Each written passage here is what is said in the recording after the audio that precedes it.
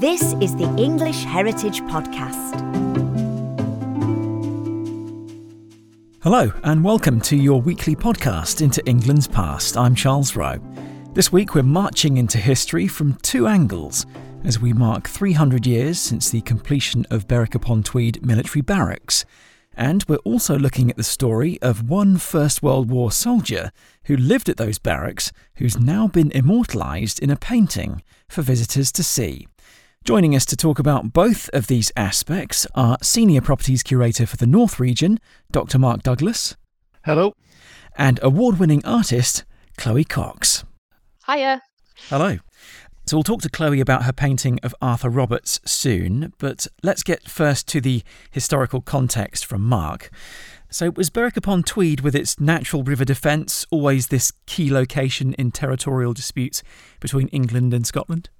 Yeah, I would say so, yes. The River Tweed was quite rapidly seen as the natural border point between Scotland and England, far back as the Anglo-Saxon times. And so it was that border region that became really important in terms of how the two nations sort of interacted. At one point, the Scots would come south of the border. Second time, the English would go further beyond the border into Scotland. The main thing what really happened was the dispute over the crown of Scotland that broke out at the end of the 13th century, where the Scottish nobles called in Edward I to sort of arbitrate between who they would think that should be on a Scottish throne. Was going to be John Balliol, or was it going to be Robert the Bruce, father, the famous Robert the Bruce from the Battle of Bannockburn? And Edward came down on the side of Balliol because Balliol was going to be Edward's man in Scotland, and Scotland was going to basically end up being a kind of a puppet state and under the feudal control of England.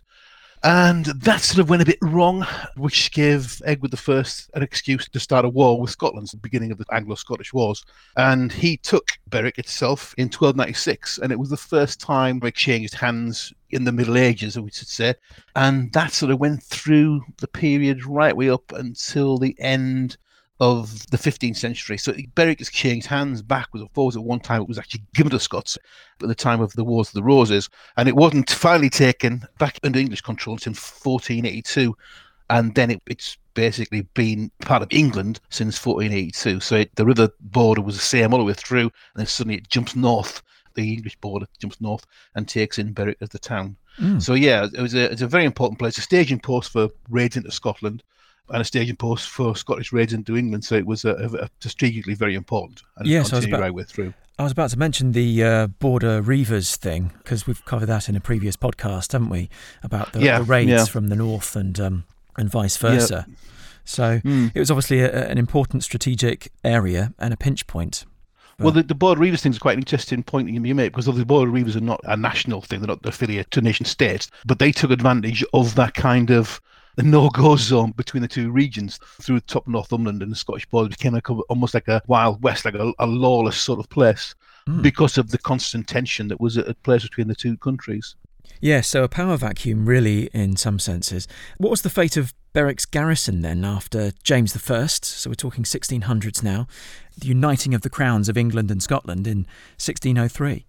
Berwick itself was such of a strategic importance that from the date of Edward I, who added to the first castle at Berwick, right through to the Elizabethan times where there was a town wall, then the town wall was replaced by these huge earthen fortifications, anti-cannon fortifications, very, very modern. So from the reign of Elizabeth, actually her sister Mary, through to the end of her reign, that they just added to this huge, huge fortifications, and garrison was there in Berwick. All that sort of tension supposedly ended with the accession to the throne of James VI of Scotland, and we became James I of England.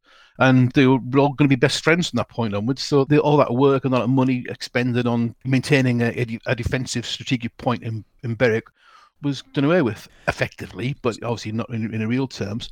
There was a garrison maintained in Berwick, but it was very, very much slimmed down to what it had been in the earlier part of the 1500s. But it was still a strategic town. There was still a threat from France, where France was still meddling in Anglo-Scottish affairs, and certainly the French would take the side of Scotland every time to put pressure on England. And so there was a more slimmed down and sort of a less robust garrison and military response in Berwick. So broadly speaking, there was a military kind of presence in terms of garrison in the Tudor times. Yeah. Okay. And after James I united the crowns of England and Scotland in 1603, it was all happy families, supposedly. Well, we went through various stages of political unrest, of course. There was the English Civil Wars, which did play some part. The English Civil War did involve expansion into Scotland, and there was battles in Scotland at the time. But then, of course, just after that, there was the restoration of the monarchy. And so Charles II comes back, and then we get James II. The problem with James II was, to the English, was the fact that he had Catholic sympathies, and he certainly had a Catholic wife, and this put a lot of strain on Parliament and the powers that be in England. And eventually decided to depose, and he was actually deposed at the Glorious Revolution of 1688, and he was replaced with the very staunch Protestant William of Orange, who reigned with his wife Queen Mary, so as William and Mary. And James II was then ousted and exiled. He ended up in France and travelled out to Spain and back again, but never gave up his claim, and actually did come back in terms of making his way back into the country with support from Rome, Spain and France. And he did land in Ireland, which he was cleared out again by William of Orange at the Battle of the Boyne. But there were certain loyalties in the country, particularly in Scotland and some parts of Wales, and these people were known as Jacobites. And the Jacobites rose up several times, most prominently in 1715 and 1745, in support of James II's descendants, and tried to put a Stuart king back on the throne. Specifically relating to this garrison then, was it dismantled or just disused after James I united the crowns of England and Scotland? No, it wasn't. It wasn't disused. It was kept. It was kept as a garrison. The garrison was not like we'd expect. We'd think of a garrison today. It was mainly a local militia who were based at a place like Berwick, with a unit made up of what they call an invalid corps, which is like a forerunner of the Chelsea pensioners. People being injured or were too ill to be in an army unit were given duties in garrisons within towns to just maintain order. They just basically bumbled along there and at Carlisle and in various places around the country until the early 1750s, when they were basically reinvigorated by the second threat from the Scottish Jacobite risings. Yes, let's talk about those Jacobite risings, but we're going to talk about the Acts of Union as well. 1706 and 1707, this formally and politically united the English and Scottish crowns. So why did they then decide to build Berwick Barracks between 1717 and 1721? The Act of Union, that went a little bit further than the Act of the Crowns and brought a political union by uniting the parliaments of both countries to become a united kingdom, as opposed to just two countries with one king. Mm-hmm. This was probably an impetus for the Jacobites, supporters of the old king, the old pretender, a chap called James Stuart, who was the son of James II. This sort of political union then sort of forced them forward in terms of their political affiliations and led to the first rising of 1715. So this is the Jacobite Rebellion of 1715. And it was this that seems to have stimulated the building of particularly Berwick Barracks. What happened was that the traditional route of any invading army from Scotland would be either down through Carlisle or down the east coast, down through Berwick. The first Jacobite rising of 1715, they sort of came down the western coast, luckily bypassed Carlisle, where there was another garrison who was made up again of local militias, local volunteers, and an invalid corps. They apparently had one barrel of gunpowder there, completely unprepared for anything that was going to come their way, because they didn't expect anything, because nothing was supposed to be happening. We'd roll friends. The army bypassed Carlisle and made their way down as far as Preston before they were repulsed and sent back into Scotland. So that was the first Jacobite rising over and done with, but it was an important wake-up message for the government of Great Britain, and it was the 1715 rebellion that then stimulated a lot of works across the north of England, including the building of the barracks of Berwick. Who were the Jacobites wanting to get on the throne for Scotland? George I is on the throne for England, isn't he? George I on the throne for England, yes, at the time of the building of barracks. But the Jacobites themselves, they are looking to put on the throne the descendants of James II. So this is why we get the word Jacobite. Jacobite comes from the Latin for James, which is Jacobus. James II's son, who was also James II, was who they referred to as James III, actually, was the first figurehead for the first Jacobite rising in 1715. And then later on in the rising of 1745, it was Charles Stuart, who is better known as Bonnie Prince Charlie, who, of course, would have been, in their eyes, Charles III.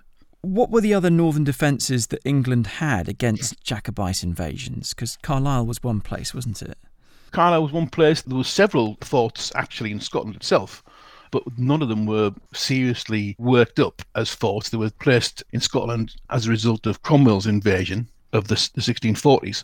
But places like familiar to us as Fort William, Fort Augustus, Fort George, basically 3 forts along the Great Glen. There was a garrison at Edinburgh.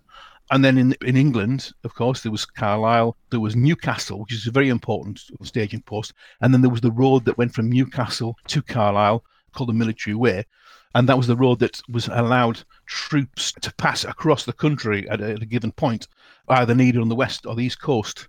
Every single one of them were increased and improved after the 1715 rising, because they realised that that actually they had measures, but they weren't effective enough to deal with a large-scale uprising in Scotland.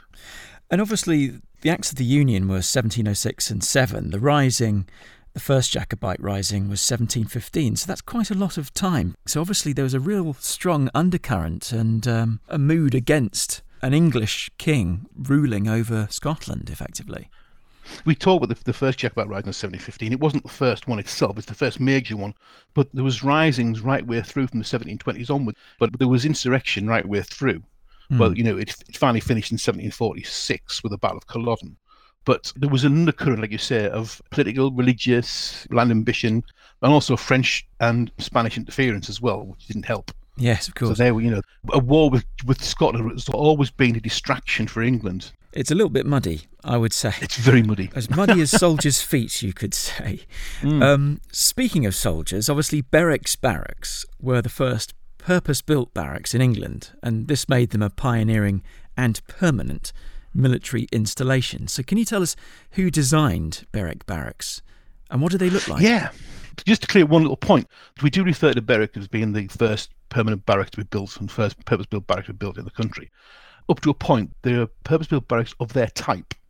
There were barracks before that. There's barracks way back in the 1600s, particularly in Plymouth. But these were different type of installation. It was more of somewhere you lived, somewhere you put people to live, as opposed to housing them as in a barrack military style.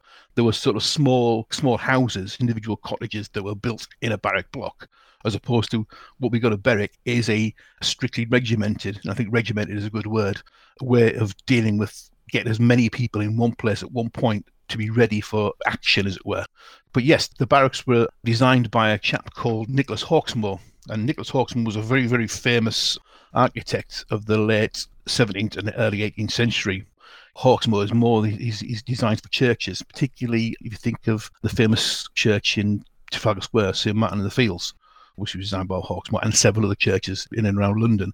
And also he was instrumental in some of the buildings and the estates and associations with Vanbrugh, which was another famous architect at Castle Howard, for example.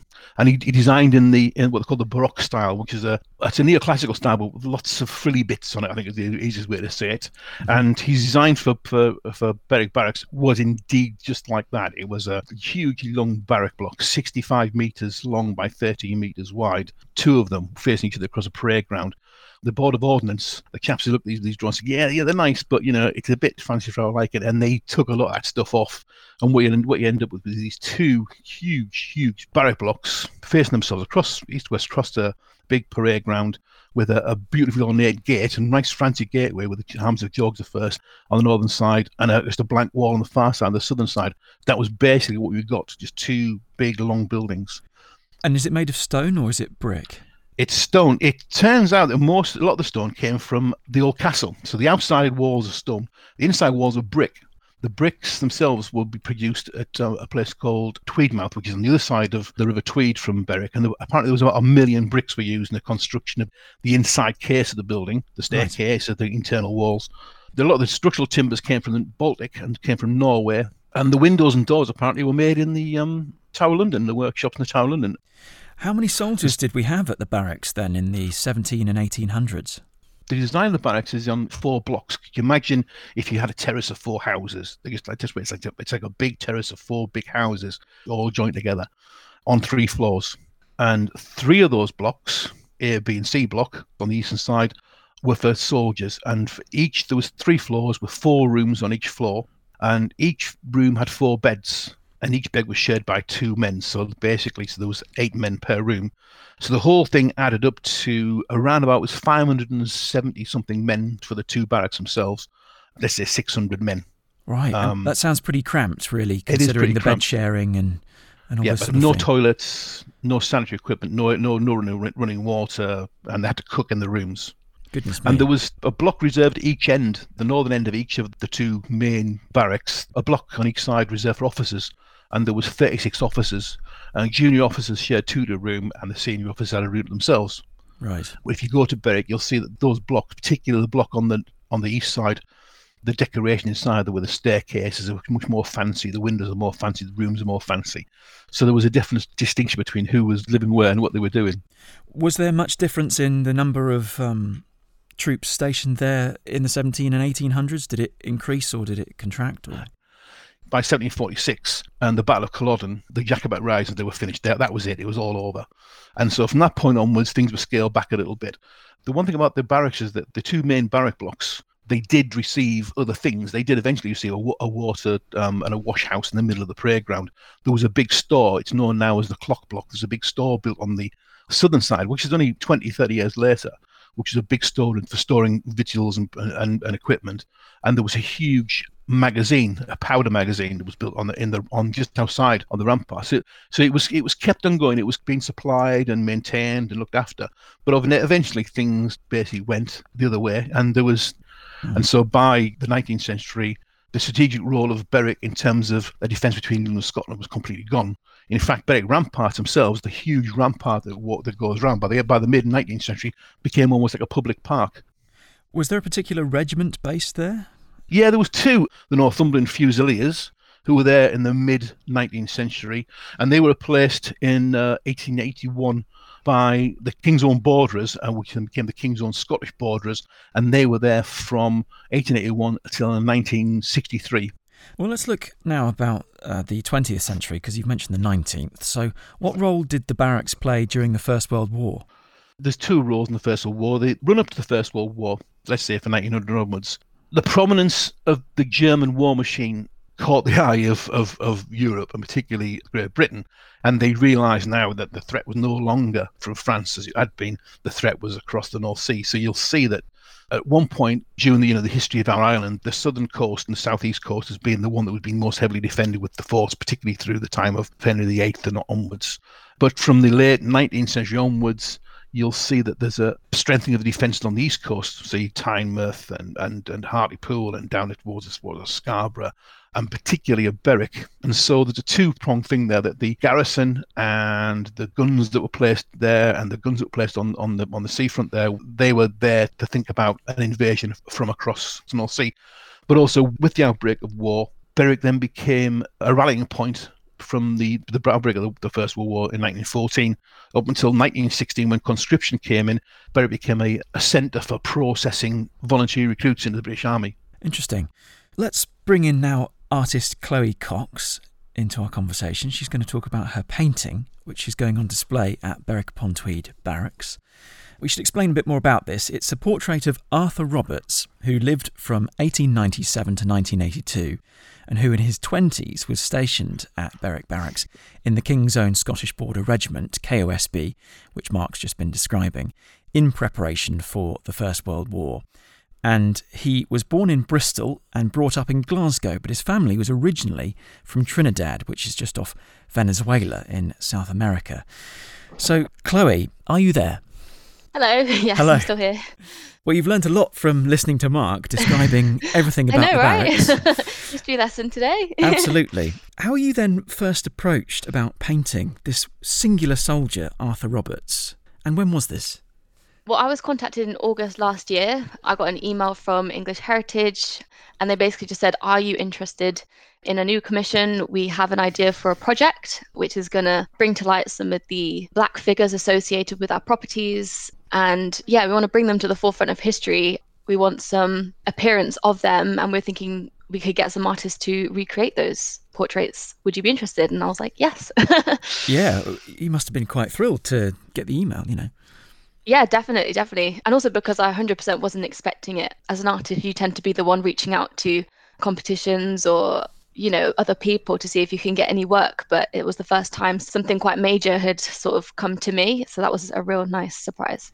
Why him particularly? Did they say, can you please paint Arthur? Is that how it worked? Or did you have a choice of people to paint? No, yeah. So there were, I think, about 7 portraits to choose from, and the 8th was Hannah's. So Hannah Uzor had already painted Sarah Forbes, and she was, I think, English Heritage were buying her portrait to be part of this exhibition.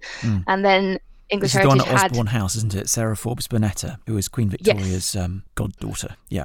Yeah, and so there were 7 other figures associated with properties, and we were given briefs on each of the people. We also had a Zoom call, listened to some of the history about them, and also some information about the sites that they'd be based at. And then essentially we all just kind of went away and had a think and put forward our preferences. And then English Heritage tried to divvy it all up as fairly as possible.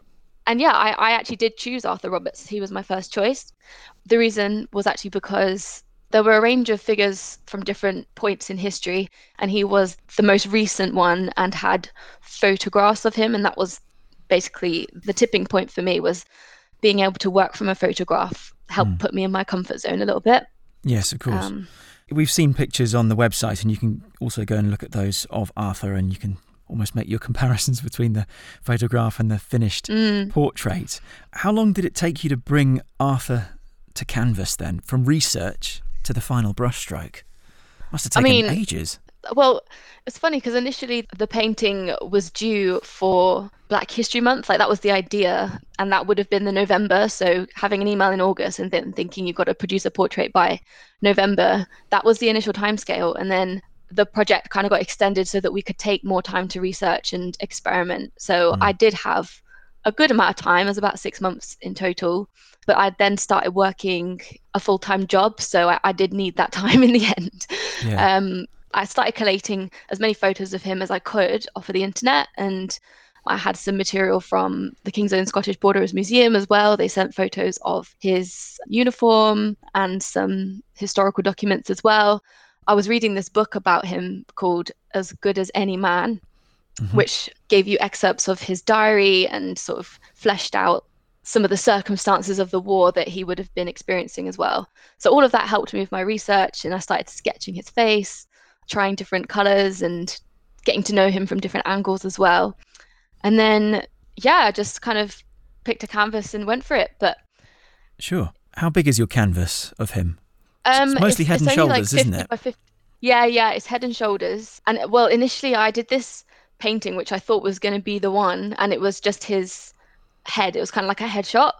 But because I did it a very similar size, the kind of blown up version of his face being so big and the reference photo being so grainy and blurry kind of worked against me. It kind of showed how little I actually had to work from. So I then scrapped that one and started again. But I definitely think doing that first portrait really helped inform the final piece. Yes.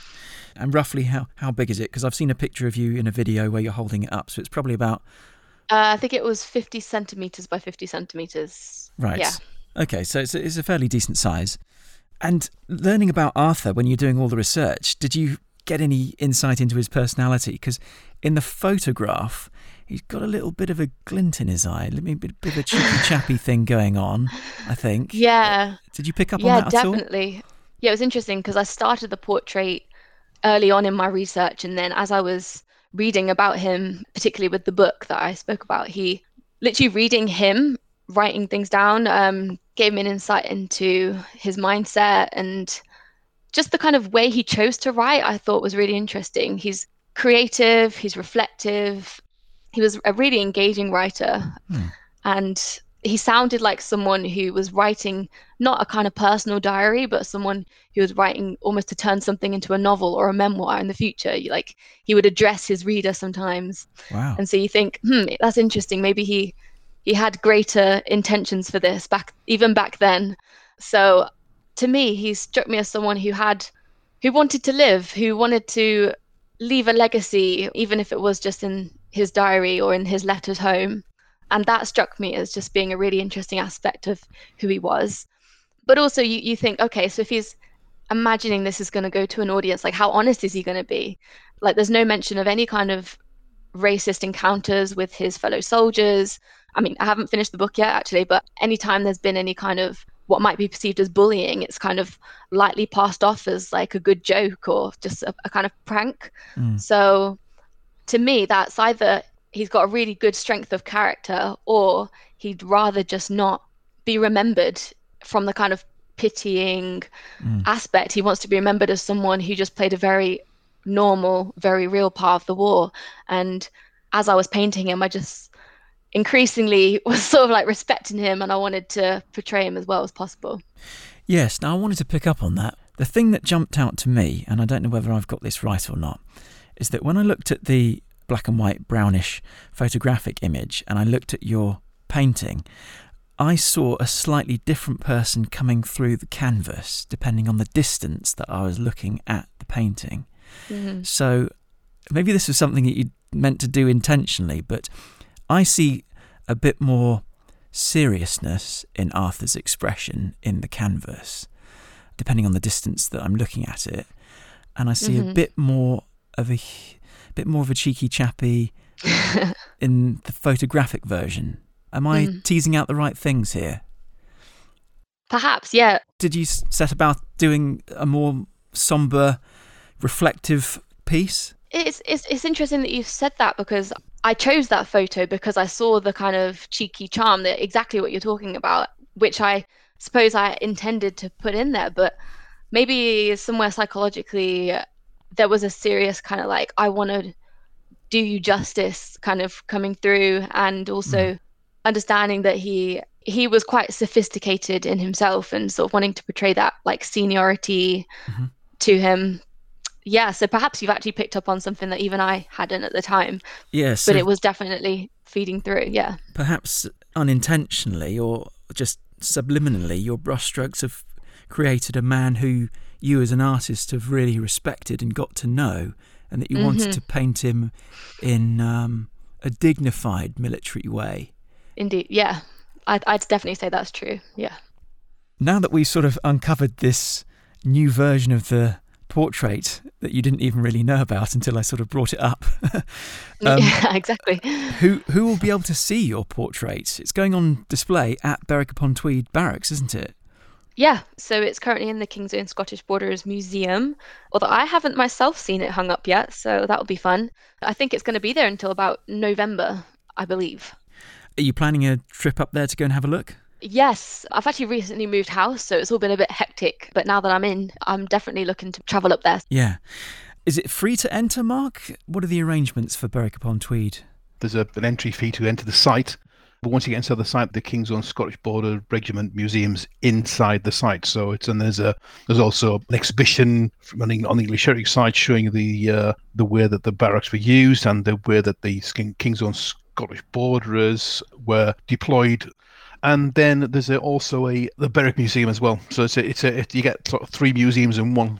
Is the painting explained with signage and that sort of thing? When you walk up to it, does it explain this is Arthur Roberts, etc., etc.? I believe so. I think there's a kind of artist bio and statement, and then I believe there is information about Arthur, but Mark might know better than me. Yes, I believe that there's a whole sort of the small biography, and you just explain about the whole not just the painting there, but the commission for artists to do representations of people from all over the country as well, in terms of English heritage sites and their connections. Sure. Just wrapping up then for both of you, Mark, Arthur's regiments, the KOSB, the King's Own Scottish Border Regiment, how long did that actually stay at Berwick-upon-Tweed Barracks? A considerable amount of time. The King's Own Scottish Borders, they were first deployed and centred at Berwick Barracks in 1881, following on from the Fusiliers. And they stayed there till 1963. So right through the First World War, right through the Second World War, it was the regimental headquarters. And actually, it still is regimental headquarters, as opposed to, they don't actually stay there now. They don't spend any time there, but the museum is still the museum, the King's Own Scottish Borders. Did the KOSB just move to a different location? Yeah, they got transferred up towards Edinburgh. And how did the barracks eventually come into the care of English Heritage?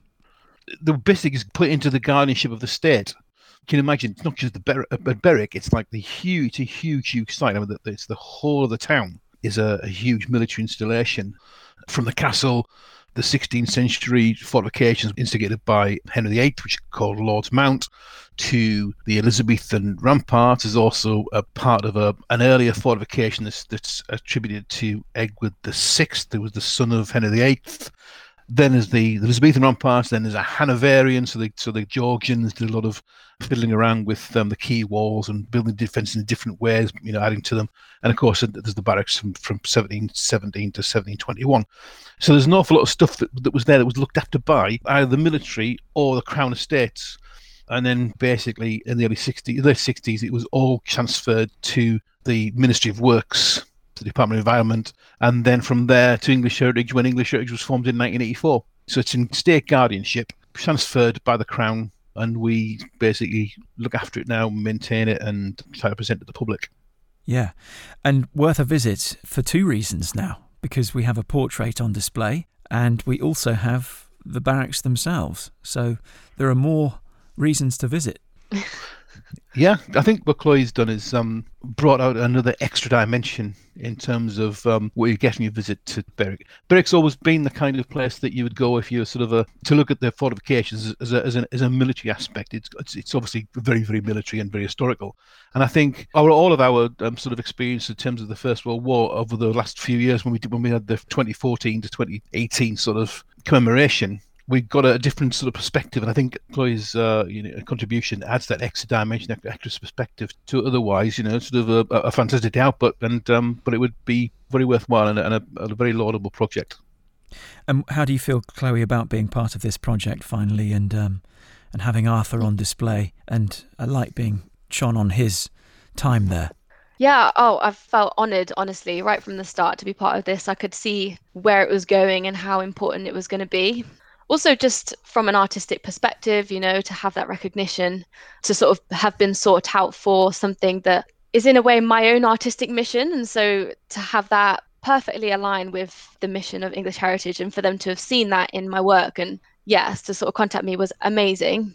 But just generally, I think it's a huge step for the arts industry, for history, to have big organisations kind of acknowledge that there's a gap, there's a need for diversity. And I think my sort of thought into bringing Arthur to the museum was I wanted him to look like he fit in with the rest of the soldiers there. Like, okay, he's a person of colour, but he was just another soldier. That's what he wanted to be seen as, as good as any man, as good as another soldier. So I didn't want his portrait to be massive and like kind of overpowering. I wanted him to just sit very modestly, but also very comfortably with everyone else. And I'm hoping that's kind of the effect that I've achieved, and I'm just really happy to have been included in helping bring him to the museum. So yes, now you and he and English Heritage and the barracks, you're all completely connected, and maybe you might even start painting some other figures from history from now on. Who knows? Oh yeah, I definitely love that. Yeah.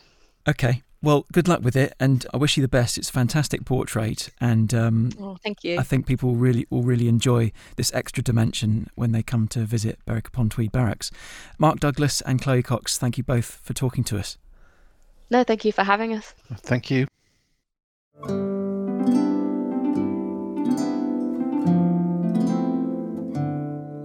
You've been listening to the English Heritage Podcast.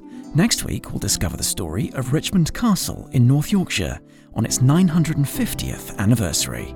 We're actually going to undertake a community archaeology to look at what we found on some geophysics we did a number of years ago, just to try to establish what some of these buildings might be and what they might tell us about the history of the castle. Thanks for listening. See you next time.